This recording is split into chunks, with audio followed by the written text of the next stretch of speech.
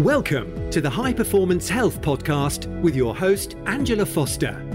The show where we talk about everything you need to break through limits and achieve a high performance mind, body, and lifestyle. People don't know this. This is crazy. You actually have melatonin receptors on your pancreas, which releases insulin. So the melatonin actually will go and latch onto the pancreas and say, don't release more insulin, because it knows you're not supposed to need it at night. But then you could say, well, the brain is doing a lot of metabolic functions at night. It still needs energy and glucose, but the body has already figured out a trick for that. And the brain and the liver are the only two organs that don't require insulin for blood glucose uptake. So they can continue functioning at night, even in a low insulin or low sugar state, which is how it should be. So I'm very excited to be here today with Dr. Jay Khorsandi, who is a doctorate snore expert. He's the creator and host of the Best Night Ever podcast. You can find him on Instagram at Sleep Biohacker. Welcome to the show. It's great to have you here, Dr. Jay. Hi, Angela. Good morning. Welcome. Thank you. So I have 101 questions basically for you about sleep and some of the crazy stuff that you do on Instagram. But first of all, tell us a little bit about yourself and what your specialism is so the listeners can hear. Yeah. So my day job, if you want to call that, is treating patients for what's called sleep disordered breathing. So that's going to be things like snoring, sleep apnea. These are people who stop breathing multiple times a night, anywhere from 5 to over 100 times an hour. They stop breathing for at least 10 seconds, and they're generally very inflamed. They're very sick, and we could talk about that as well on the show.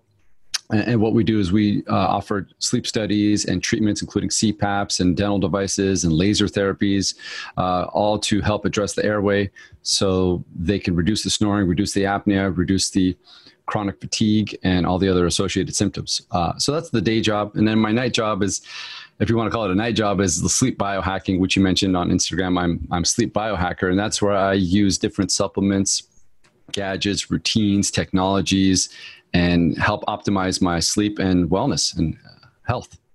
Okay, amazing. So I think what we'll do is we'll get gradually more advanced as we go through. But just, I guess, to kind of kick off, something I'm sort of interested in, a lot of men, it sounds horrible, doesn't it, to blame it on the men, but men frequently snore at night. And I know I've had experience of being disrupted by a snorer in the bed. For people to kind of understand this, I looked actually on a Whoop strap at a client of mine who had, he was waking up, he had all these tiny little micro wake-ups that he was completely unaware of, and I advised him to see a doctor about sleep apnea. But how can you tell if you've got sleep apnea if you haven't tracked it, and what's the difference between that and actually just somebody who snores, and how can we, it's kind of three questions in one, how can you minimize snoring, but how to know the difference?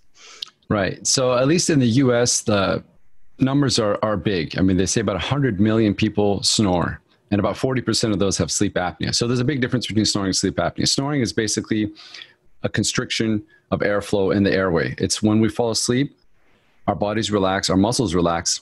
We have a big muscle in our head called the tongue, which has got about a 90-degree bend. And what happens at night is as you fall asleep, especially if you're on your back, which is called supine, gravity kicks in and your tongue's going to want to creep towards the back of the throat. The closer it gets towards the back of the throat, and as the air passes, the more those tissues vibrate, that's snoring. When it goes all the way and collapses and hits the back of the throat, that's when you get an obstruction, which is called obstructive sleep apnea. That's when you stop breathing or choking. So the way to see if you have that, generally, if you snore, that's one of the signs that you could have sleep apnea, but the only way to identify it properly would be to do what's called a sleep study or sleep test, whether you go spend the night in a laboratory where they put all the wires on you and monitor you, or these days we use a new technology which is portable, and they make these devices that are very robust now and very accurate. You can take them home. Ours is a little headband you wear on your head, and it'll monitor your sleep, and it'll tell you how many hours you slept, how many times per hour you stop breathing, your oxygen levels, your heart rate levels, your body position, brainwave activity, tons of data, very similar to these sleep trackers, but it's a medical device. Okay. And so people who are suffering with sleep apnea, presumably you would expect them to have some symptoms, like they must be very tired. Presumably it's hard to get into kind of slow wave deep sleep if you've got these constant micro wake-ups. Absolutely. I mean, one of the biggest problems with snoring and sleep apnea is the comorbidities are going to be elevated blood pressure, hypertension and type 2 diabetes. Those are the number two. And then excessive daytime sleepiness, fatigue, mood disorders, reflux, teeth grinding, incontinence, multiple waking up at night, erectile dysfunction. If you want to talk about men as well too, I've seen so many guys, and it hits around 40 and over. I'd say almost 75% of my patients are men 40 to 50. And when we hit 40 as men, I call it menopause. And what happens is our testosterone levels start to tank. And generally there's a spouse, a partner, wife, kids, work, job, stress, school, all these things compound. And then the sleep starts to suffer. And then they end up dysregulation of our hunger hormones, which is leptin and ghrelin. And they end up waking up hungry, eating more junk food and carbs throughout the day, gaining more weight, which then makes the sleep even worse, and it becomes this vicious cycle. So the goal is to want to avoid a lot of these symptoms is get the sleep optimized. The hormones will start to regulate again. You'll get a boost in energy, and then diet, exercise, nutrition, weight will start to come off. And as weight comes down, that's how you address these issues in more depth. Okay, so you're at greater risk of snoring then if you are overweight, right? Because I remember a long time ago a friend saying to me that the size of a man's neck, his collar size determines, and I certainly noticed that with my own husband. At one point he was snoring and he had gone through a stage where he'd put on a bit of weight. Is there a correlation? This is based in science, right? Yes, so the two things that are going to make it worse overall is going to be age and weight. As we get older, we lose muscle tone and muscle mass. We get what's called muscle atrophy. So these tissues in the neck and the airway get weaker and more susceptible. And the other is as we get older, we tend to put on weight. So those two are going to be the biggest contributing factors. Now, the other factors are going to be temporary weight gain, stuffy nose, sinus issues, alcohol, body position. Those are the kinds of things day to day that can make it worse from one night to another. Okay. And then is there a way, like if as you're getting older, you're losing muscle tone, so you're more likely to snore, is there a way of strengthening those muscles? And apart from obviously the weight loss, then minimizing the snoring from that perspective? Yeah, everyone always asks me this on all the podcasts that I do. There is one way that I'm familiar with. I haven't tried it myself, but it's an Aboriginal instrument in Australia called the didgeridoo. And studies have shown if you learn how to play that, you increase muscle tone in the airway.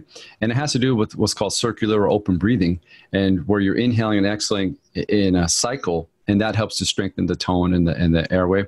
Another thing that we do here in the office is what's called night laze, which is a laser therapy.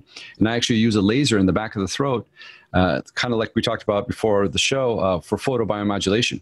And the laser will hit the soft tissues in the back of the throat, the soft palate, everything that's vibrating back there, and cause new collagen formation. Neocollagenesis is what they call it. And then that will help strengthen, tighten, and tone the tissues in the back of the throat. So the lasers actually help to strengthen the muscle is what you're saying, but that's an in-clinic treatment that people would need to have done. Correct. That would have to be done by a provider on you. Correct. Okay. And so what you were saying as well is it's associated. Now, I've read that snoring, not just sleep apnea, is associated with these comorbidities, things like diabetes, high blood pressure, etc. Mm-hmm. Is that correct? Or is it that people with those conditions tend to snore more? I'd say both. I mean, the problem with snoring is sleep apnea is considered a medical condition or disease in the US and the States. Snoring isn't.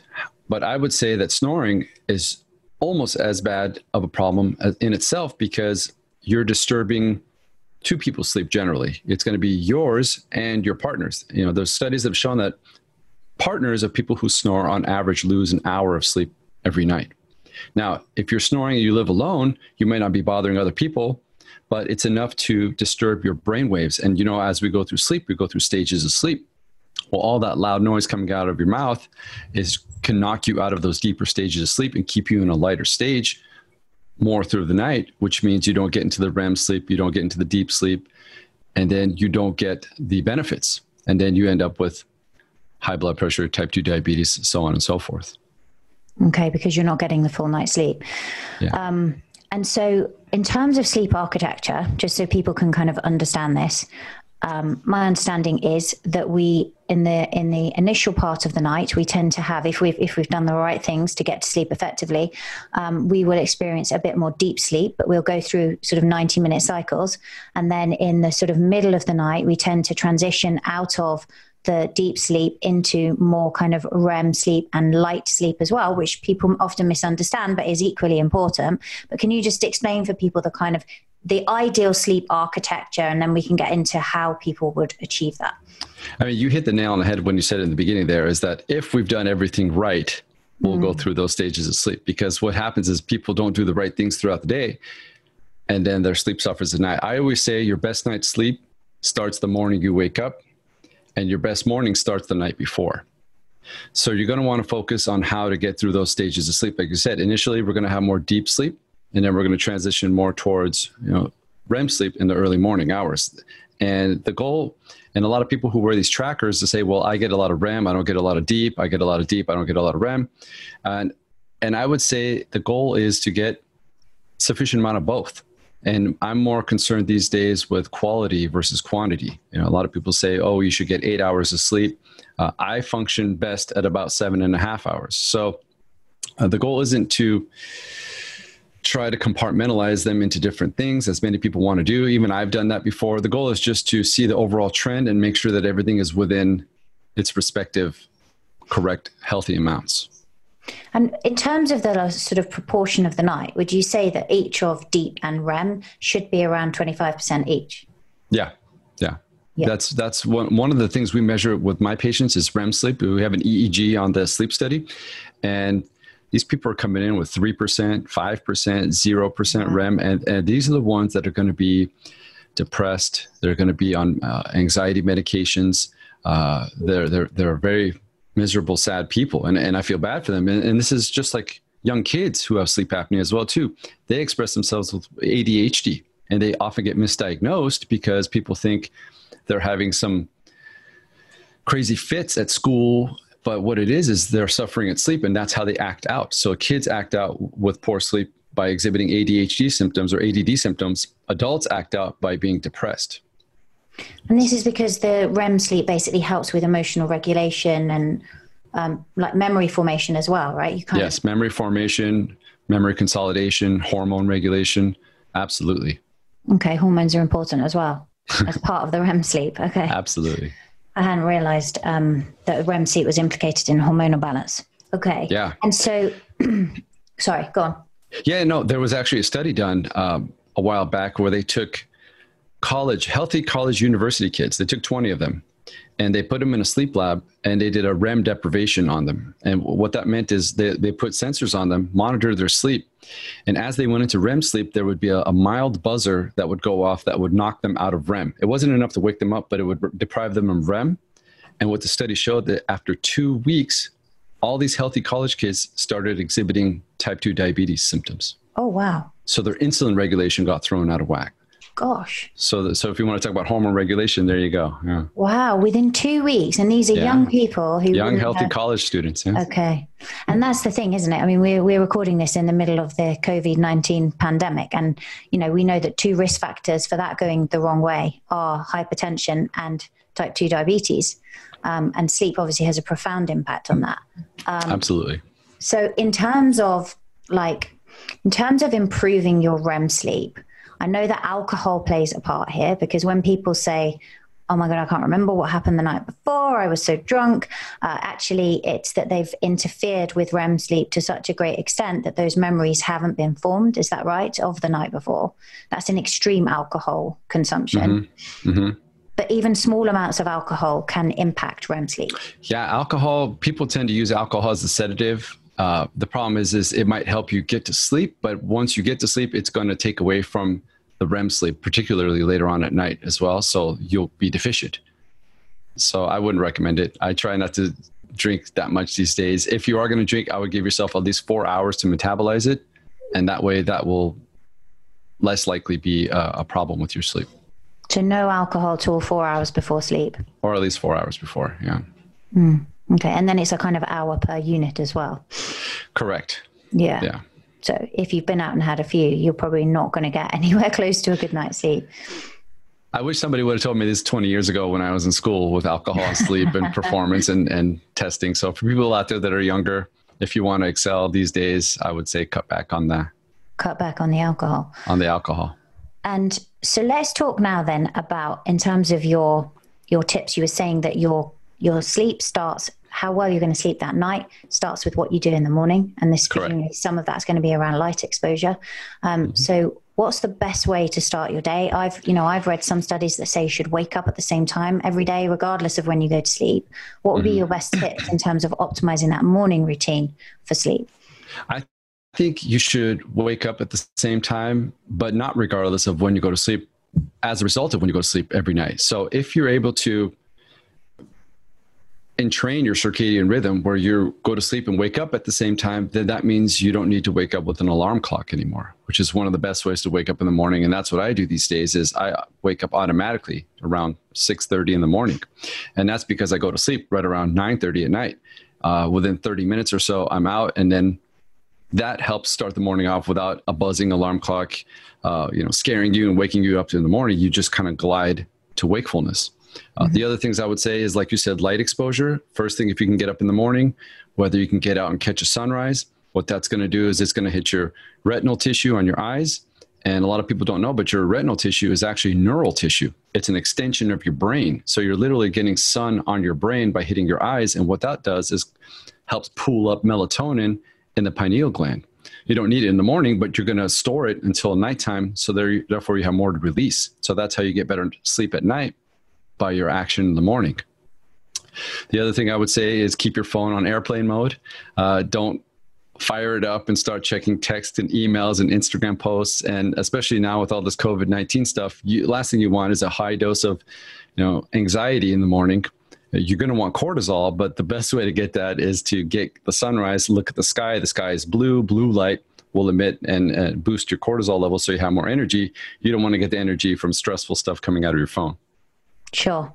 Which is easily done, as you say, in this environment. So when you say sunrise, because I'm always curious about this bit, are you saying that people should be rising with the sun, so actually seeing the sunrise, or just going out and experiencing that blue light as soon as they wake up? I say both, whatever you can do. Some days I make it to catch the sunrise before it's actually come over the horizon, and then that's the ideal time. But if you can't do that, within, an hour or two of sunrise, if you can get out, just sit in the sun, 10, 15 minutes, as much skin exposure as possible, you're going to get the benefits. But if you get into the sunrise, is there superior benefits for actually seeing it rise? Yeah, I think so. Because what the sunrise is doing is there's a high amount of infrared and there's a very low amount of UV.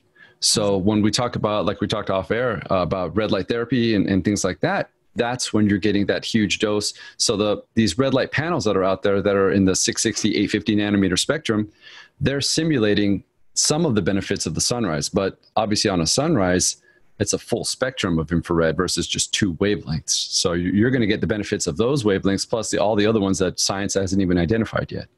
Yeah.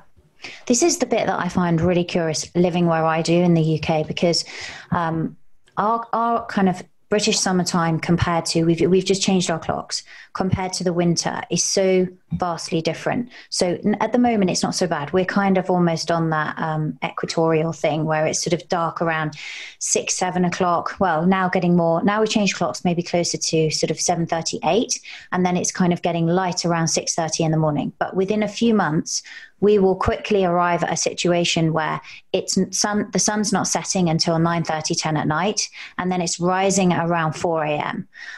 So people really need block out blinds if they're going. And then when we then revert round to sort of November time and we've moved the clocks again, we mid-December, it's probably getting dark by about 3:45 in the afternoon. And then it's not getting light until 8 o'clock. And so it's almost like to have that constant sleep wake time, if you were to see sunrise and sunset, is very difficult to do. But I noticed actually you need less sleep in the summer somehow, right? Mm-hmm. Yeah, I've noticed that as well too. We have time changes here. It's the most disruptive thing to my sleep these days. I wish they wouldn't do it. There's certain states in the US that don't do time changes, which is nice because that throws my schedule off. It's almost like a simulated jet lag. And I've been in the UK and I've been in Scandinavia. And yeah, like you said, There's times when the sun's not going down till 10 p.m. And then it's getting up early in the morning. So I think there is a little bit of seasonality to it if you're in the higher, latitudes.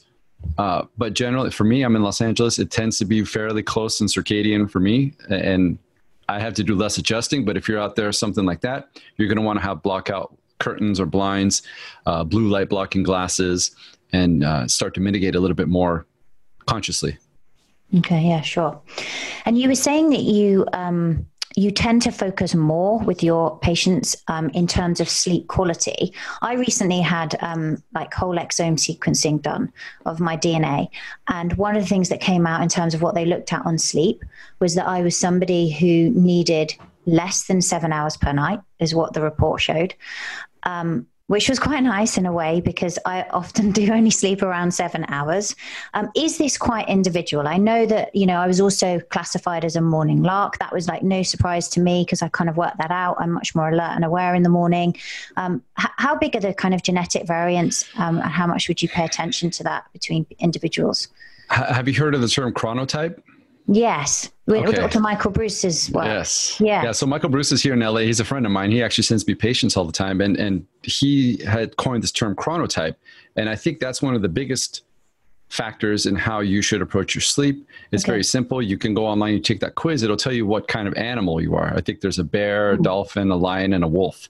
And this will say if you're someone who's a early morning person, who's someone who's a late night person, someone who's circadian, which is a bear, which is what I am, normal sunrise, sunset. And then there's the dolphin, which is the more insomniac one, because dolphins sleep with half their brain on, half their brain off.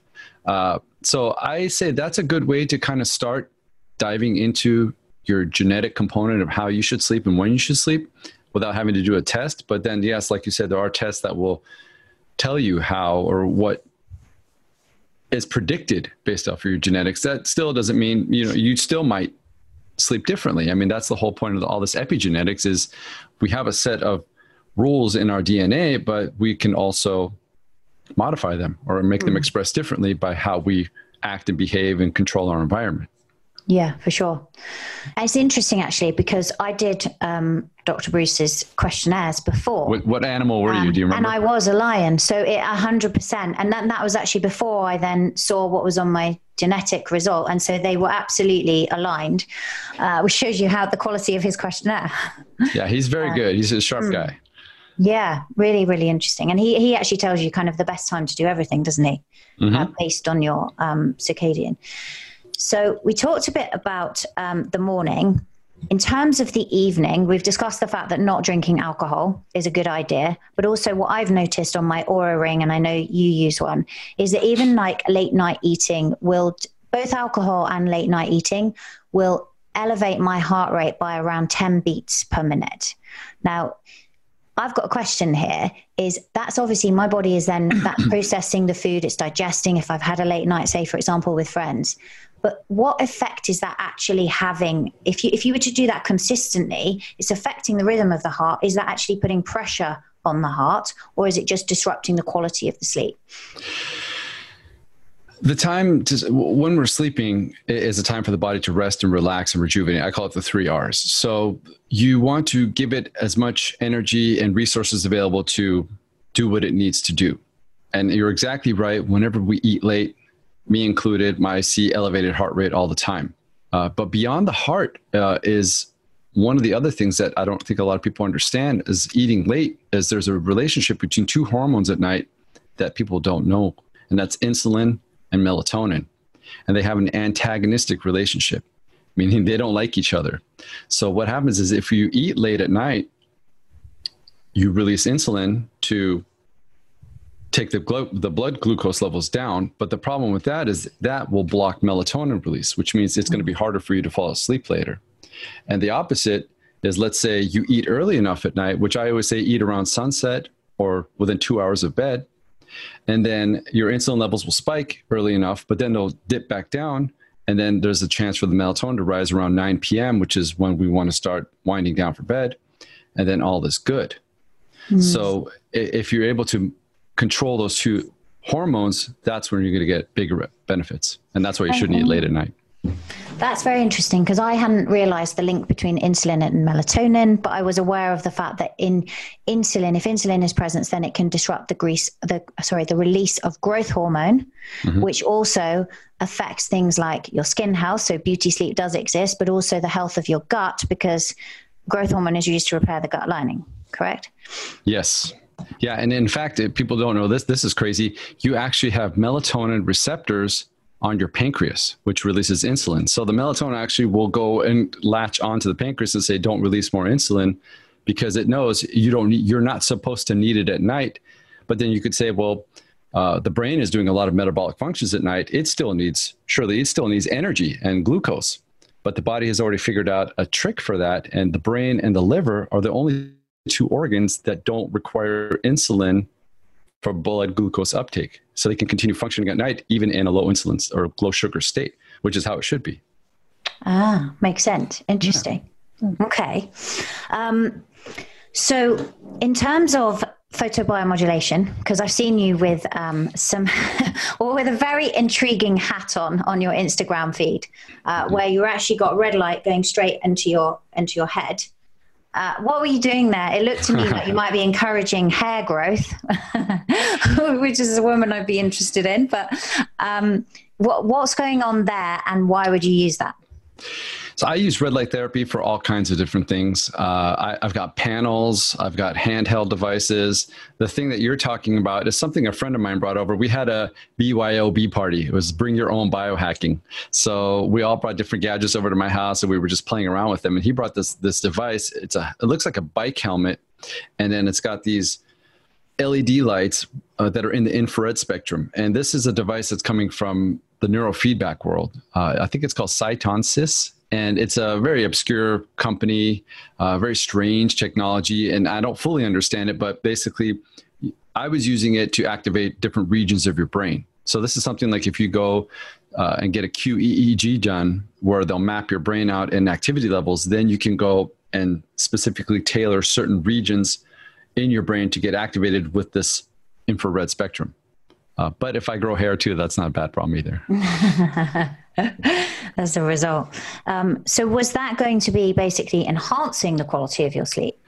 I mean, that's the goal. Whenever I do all these different things, is to see how it affects sleep with the ultimate goal of enhancing my sleep or optimizing it. Fortunately for me, I've been very optimized these days in my sleep, so I don't have a lot of more room to go.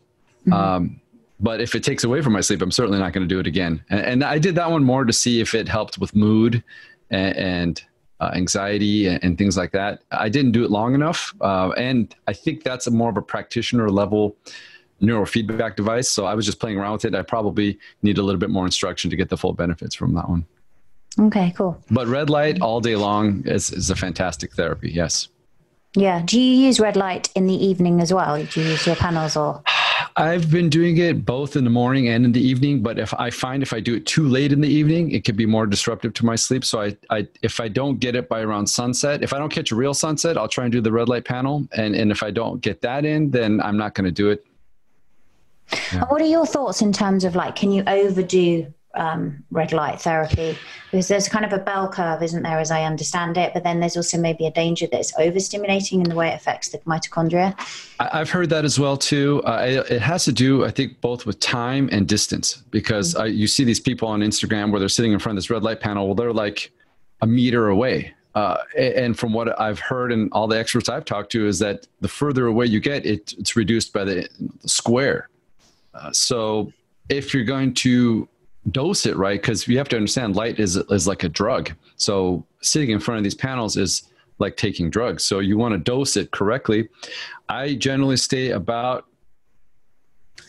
a foot, about 12 inches away, and I do it for about 20 minutes. I find that if I do more, I don't feel any benefits. And the research shows, like you said, there's a bell curve. Overdoing it, you can risk mitochondrial damage, because mitochondria are like little batteries. So it's like if you overcharged your electronic device. So you want to dose it. You don't want too little, but you don't want too much. So it's a matter of playing around with your specific device, the distance and the time. Yeah. And that depends as well, doesn't it, on the strength of the device? I know I use Red Light Rising. It's a light in the UK. It's got zero flicker and it's quite a bit stronger than some of the others, for example. So then you need less time. Correct. In terms of looking at energy, then, we were also, before we started recording this, we were chatting about earthing. And I know that you've actually been out like with your feet on the grass and actually measuring that. Can you tell people about that? Because a lot of people are a bit like, really, earthing? Can you explain for people and what your results have shown? Yeah, so I've been following this guy, Clint Ober, who wrote the Earthing book, and his research was compelling. I read his book and I've listened to him on podcasts. And from that point forward, I really started to connect more towards this whole idea of earthing or grounding. For me personally, I have sheets on my bed that are connected to the wall and the grounding port. And what that does is these sheets are conductive. And when I touch them or sleep on them, I can actually see my body voltage measured on a voltmeter go down significantly. So I knew that was happening. And everyone always says, oh, go for a walk on grass, barefoot, go to the beach. So I did an experiment you can see on my Sleep Biohacker profile on Instagram, where I took a video of my body voltage standing off the grass on my flip-flops and then taking my shoes off, putting my foot on the grass, and instantaneously the voltage goes down. And why do we want to do this? Is because throughout our day, as we go about our day, we build up positive charge. We accumulate this static electricity. And the problem with that is our bodies are meant to get rid of that. Otherwise, we get inflammation. And inflammation, as you know, over time can become disease and pain. So as we need a discharge. And if we're in shoes all day, going about, sitting, standing, walking on carpets, like that, if you go to hit the elevator button in Vegas close to me, I always used to get a charge as a kid. And now I know that these are things that aren't good. So the more I can connect to the ground or the earth, the more I can get rid of this charge. So I'm grounded almost 12 hours a day, whether it's, 8 hours on my bed. And then I've got pads by my computer. I've got a mouse pad that's also conductive, that's connected to the wall. So I'm always looking for ways to get rid of this charge. And this is an issue because we're exposed to so many EMFs now in terms of everything. We're using a lot of electronic devices. We've got Wi-Fi, more so than obviously we would have been even like 20, 30 years ago. I think so. It's a combination of all the EMF exposure. It's a combination of just, day-to-day going. Especially it's a big issue when you travel, when you're up in a jet plane at 35,000 feet and getting exposed to ionizing radiation.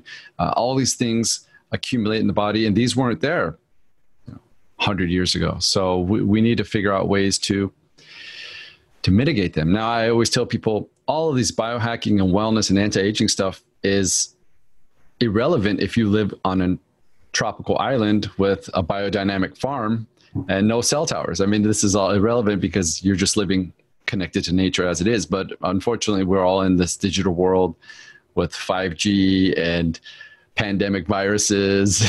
So you got to figure out what can you do to keep yourself safe and healthy. Yeah, for sure. And what are your thoughts in terms of, I know that you're wearing wired headphones now, in terms of the radiation, I don't think we've got 5G yet here, but we've got 5G, but then also there's Bluetooth as well. Some people seem less concerned about Bluetooth and its effects than others. So personally, I don't use Bluetooth headphones. Whenever I see people with those little Apple things there, I almost want to go up to them and tap them on the shoulder and say, you might want to reconsider that. But I also don't want to get over caught up in the fear element of it too, as well, because had I not known about all the potential effects of EMF, I still go about my day and do about my things unaware. Now that I'm aware, you have to be able to balance that awareness level. Because the more you dive deep into that fear, the more that can manifest itself in you. And then you can actually become more sensitive to it. I tend to, I drive by cell phone towers. Initially, a year ago, I was freaking out every time I drove by a cell phone tower. I would try and cover my face in the car. But it's like, what are you going to do? You either give into that fear, or you just tell yourself, you know what, you're safe, you're healthy. It's not as bad as you think. You're going to be just fine. So there is a mindset element to it as well, too, that we need to remember. Yeah, for sure. And in terms of like sleep disruption from EMFs, I always say to people, turn off your Wi-Fi at night. What do you know? What do you see in terms of how it might disrupt the quality of people's sleep? Yeah, I tell the people the same thing too. And one of the easiest way to do the Wi-Fi is I have my Wi-Fi on a timer. It literally turns off at night when I go to sleep, and it turns on in the morning because we don't need Wi-Fi while we're asleep. For me, it's tough to say. I don't think my sleep got affected physically or measurably different. I was sleeping well both ways, but just peace of mind for me. It was just not having that thing on. I used to have a smart meter on my house. I actually had the city of LA come and switch it out back to a dumb meter, one of the old analog ones. Fortunately, I'm not as EMF sensitive as other people, but I'm also proactive. I don't want to have problems down the road that I see in other people. So I would say, yes, turn the the Wi-Fi router off and not put your phone on airplane mode as well too. Those are the two biggest things you could do. I sleep with a grounding mat or a pad on my bed as well.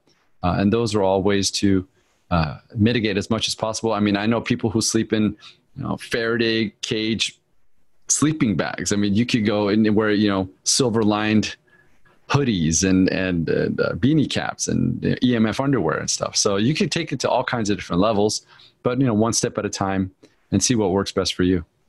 And if people want to just get started by going out and grounding and earthing, what do you recommend in terms of how long, how often?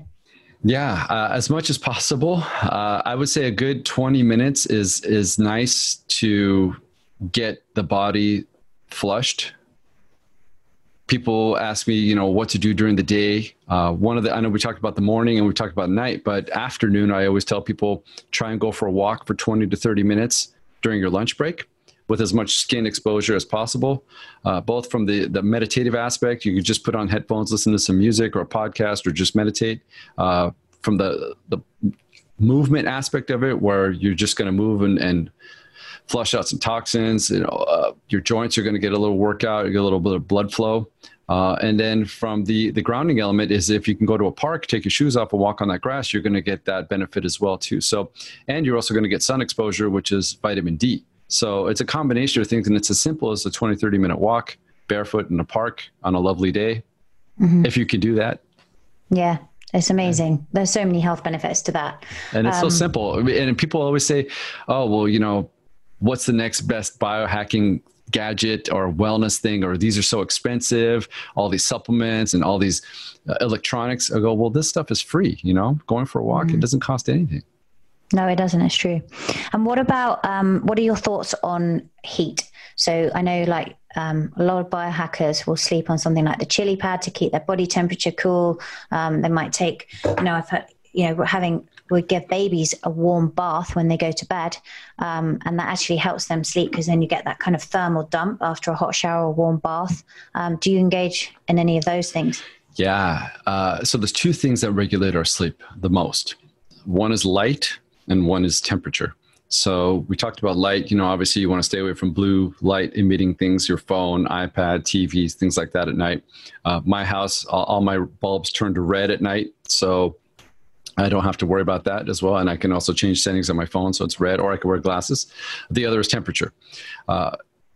They say the best temperature to sleep at is 68 degrees Fahrenheit. I don't know what the Celsius is at, or colder. I don't like to have a super cold house, so I use something called a chili pad, and I also use something called a bed jet, which is my favorite biohack in the universe. And what that is, the bed jet is, people say, what's your favorite? That's my favorite. And what it is it's like a chili pad. Chili pad uses water on a pad underneath you. The bed jet is actually a little fan, a box with a fan, and it's blowing air into its sheet above you downwards.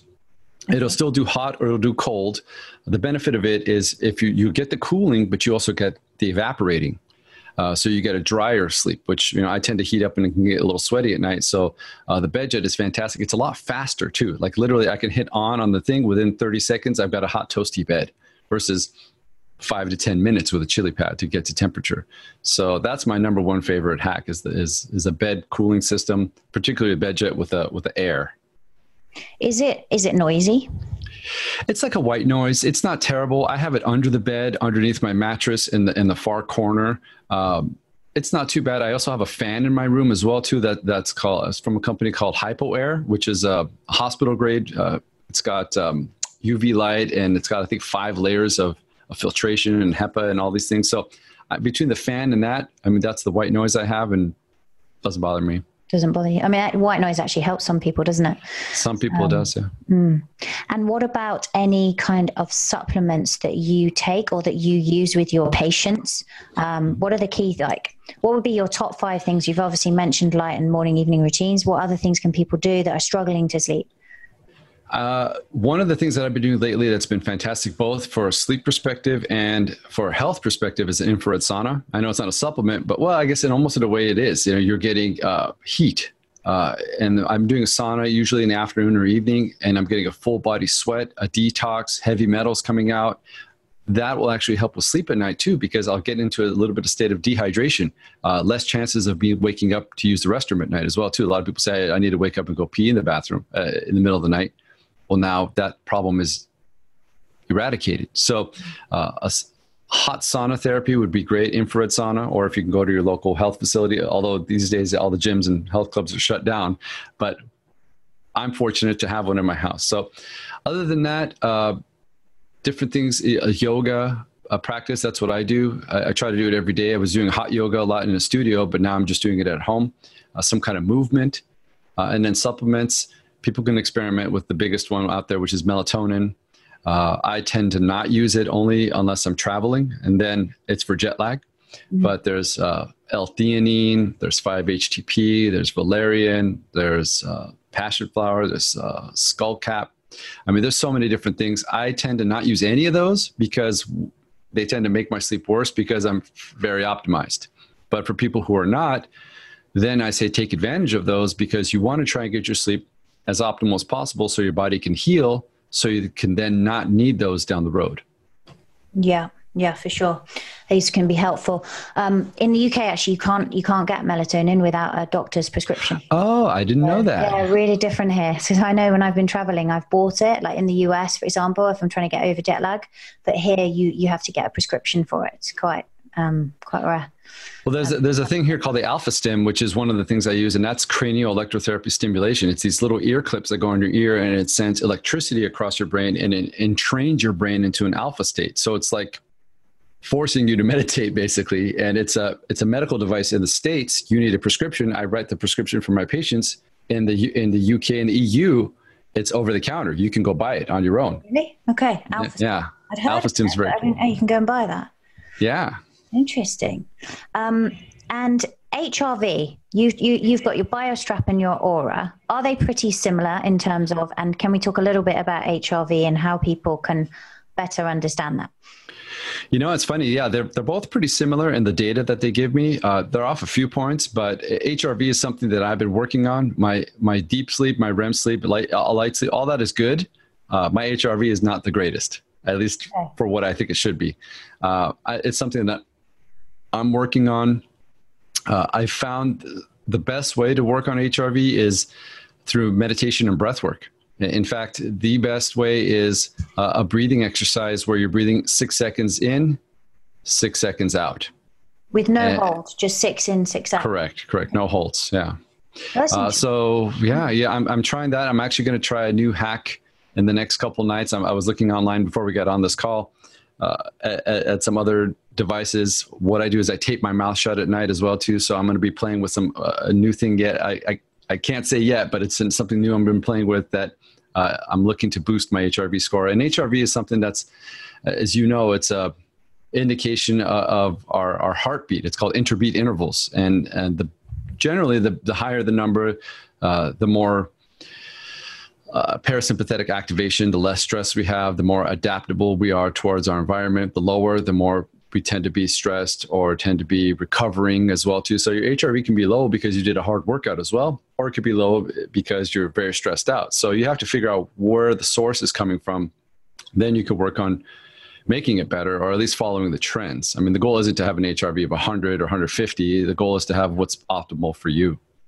But mine's, I think, a little low. Kind of, yours is low, is it? Because that's where I get confused, because some people will post, I think Ben Greenfield's HRV is really high, for example. It's like 200 or something. It's crazy. It's like amazing. And then there'll be other people, I don't know if it was Peter or Tim, but there'll be other people I follow who actually their HRV is much lower. So how much is that? Because people then get competitive. They want to really get their HRV high. Is there a difference between men and women? And is there a difference between individuals? Like could 40 or 50 be healthy for one person, but not for another, for example? I think it's completely individual, depending on the person, depending on their environment, depending on their lifestyle, depending on their diet, their genetics. Mine's, I think my average HRV is like 30, and my wife's is like 120. So she's very sedentary, and she just, she doesn't do much. And I'm here doing yoga, exercises, nutrition, and supplements and red light. I mean, everything. And I can't even get close. So it's still kind of a little bit mysterious out there for me. And I'm still trying to figure it out. But, everybody's individual. The goal, I think, is to identify what yours is at, see if it's within the range, and then see how and track it. Like you said, these Oura Ring and BioStrap, they all give you that data so you can work on improving.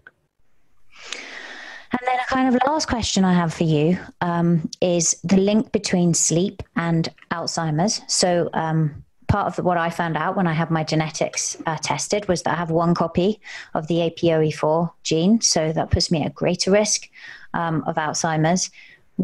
And obviously, as you say, it's all in the epigenetics and the expression of it.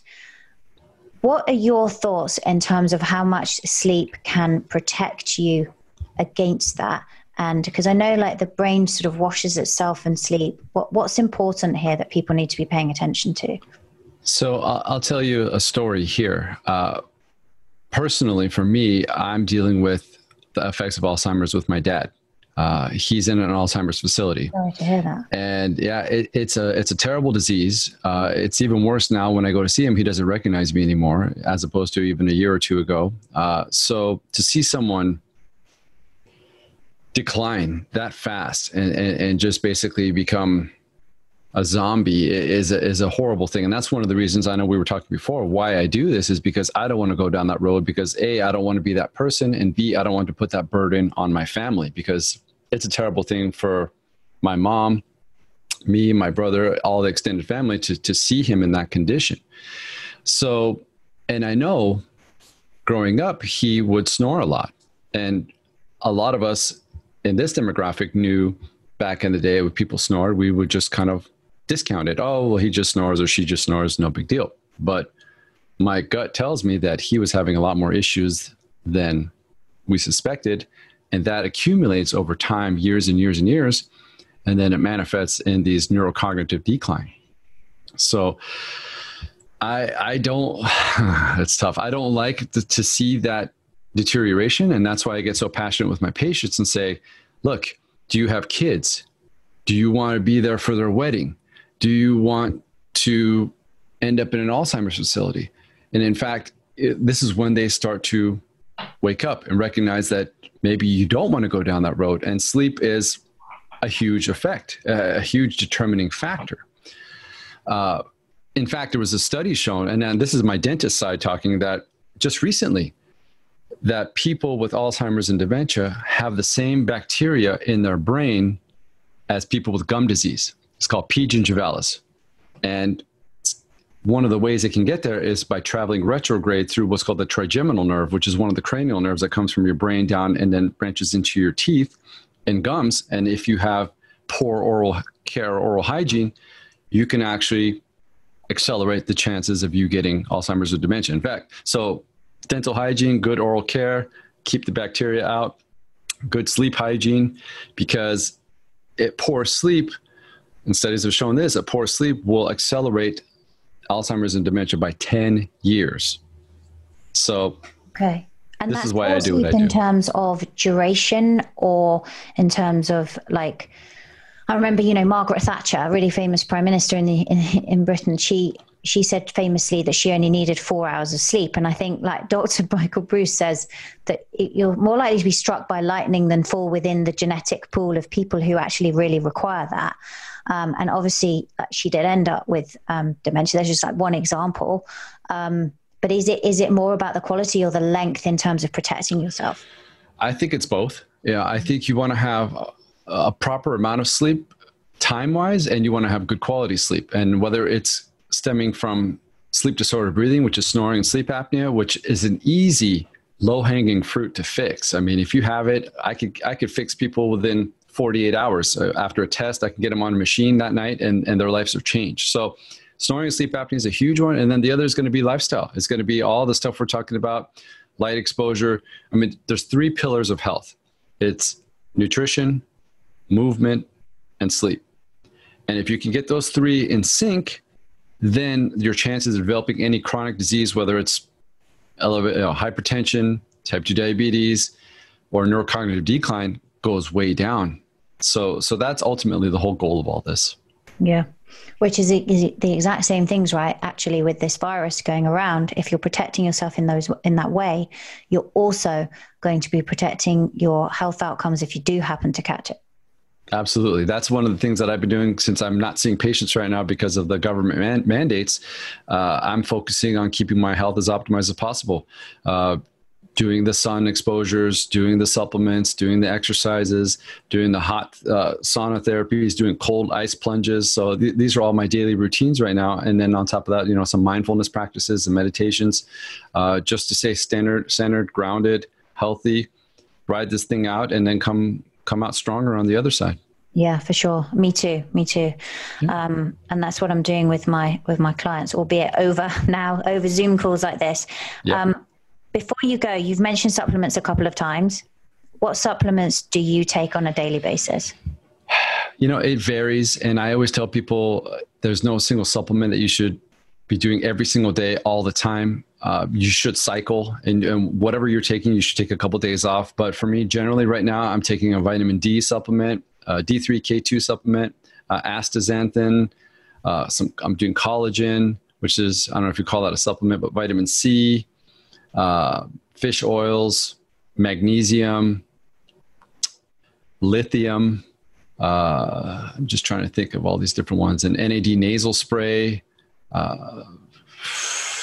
zinc, and a couple other things I can't remember. I usually do about 10, 15 supplements a day. So it varies. That's a pretty similar list to me, but lithium, what are you using the lithium for? So lithium is something that I learned about from a John Gray podcast that I heard. He's the guy who wrote The Men Are From Mars, Women Are From Venus. And it's a salt that we're all deficient. It's kind of like magnesium, but it's like the secret one that people don't know about. And he mentioned taking it, and generally, historically, people think of lithium as you've gone mad. It's for bipolar disease, but this is called lithium orotate, and it's a very low dose. And this is something that helps regulate the mood, and it's more for anxiety, mood, general mental well-being. And I take one of those every single day. And ever since I took it, it's been profound in terms of just mood stability, general calm and ease. And I'm a big fan of it. I ordered one. I sent it to my mom. I had my wife take it. So it's something that a lot of that do you take? I think it's a 10 milligram. I'm not sure, but if you go on Amazon, type in lithium orotate, you'll see it there. It's not very expensive either. I think it's like $15 for a month supply. Yeah. What time of day do you take it? I generally take all my supplements either morning or by lunchtime. I don't like to take stuff at night just because that tends to mess my sleep up more. I don't want to be metabolizing nutrients in the middle of the night. I'd rather get them in throughout the day. Some of them work with sun activation, like vitamin D. If you take that and then get sun exposure, it activates it even more. So I try to stick in morning or lunchtime. Okay. Yeah. Amazing. Well, you've shared so much there. Where can people find out more about you apart from, your Instagram is at Sleep Biohacker, right? Correct. Where else can people find more and follow your content? Yeah, so it's a lot of fun as well, I must say. Thank you. Yeah. So if you want to see more, like you said, you can check out Sleep Biohacker. I also host my own podcast called Best Night Ever. You can either type that in anywhere where you get your podcast, or my name, Dr. Jay Khorsandi. You can also, if you're interested in more learning about sleep disorder breathing, you can follow me on my Instagram, Snore Experts, or the website, snoreexperts.com, or the Facebook. I'm all over the place. But generally, I tend to be hanging out right now mostly in my Sleep Biohacker account, just because that's been the most fun and exciting and rewarding and just cool to share with people. Yeah, it's a fun account. I'll link to all of that in the show notes. Thank you so much for coming on the show. Angela, thank you so much. Thanks for listening. Remember to review and subscribe. You can grab the show notes, the resources, and highlights of everything Angela mentioned over at angelafosterperformance.com. You can also snatch up plenty of other goodies, including the highly helpful Angela Recommends page, which is a list of everything she personally recommends to optimize your mind, body, and lifestyle.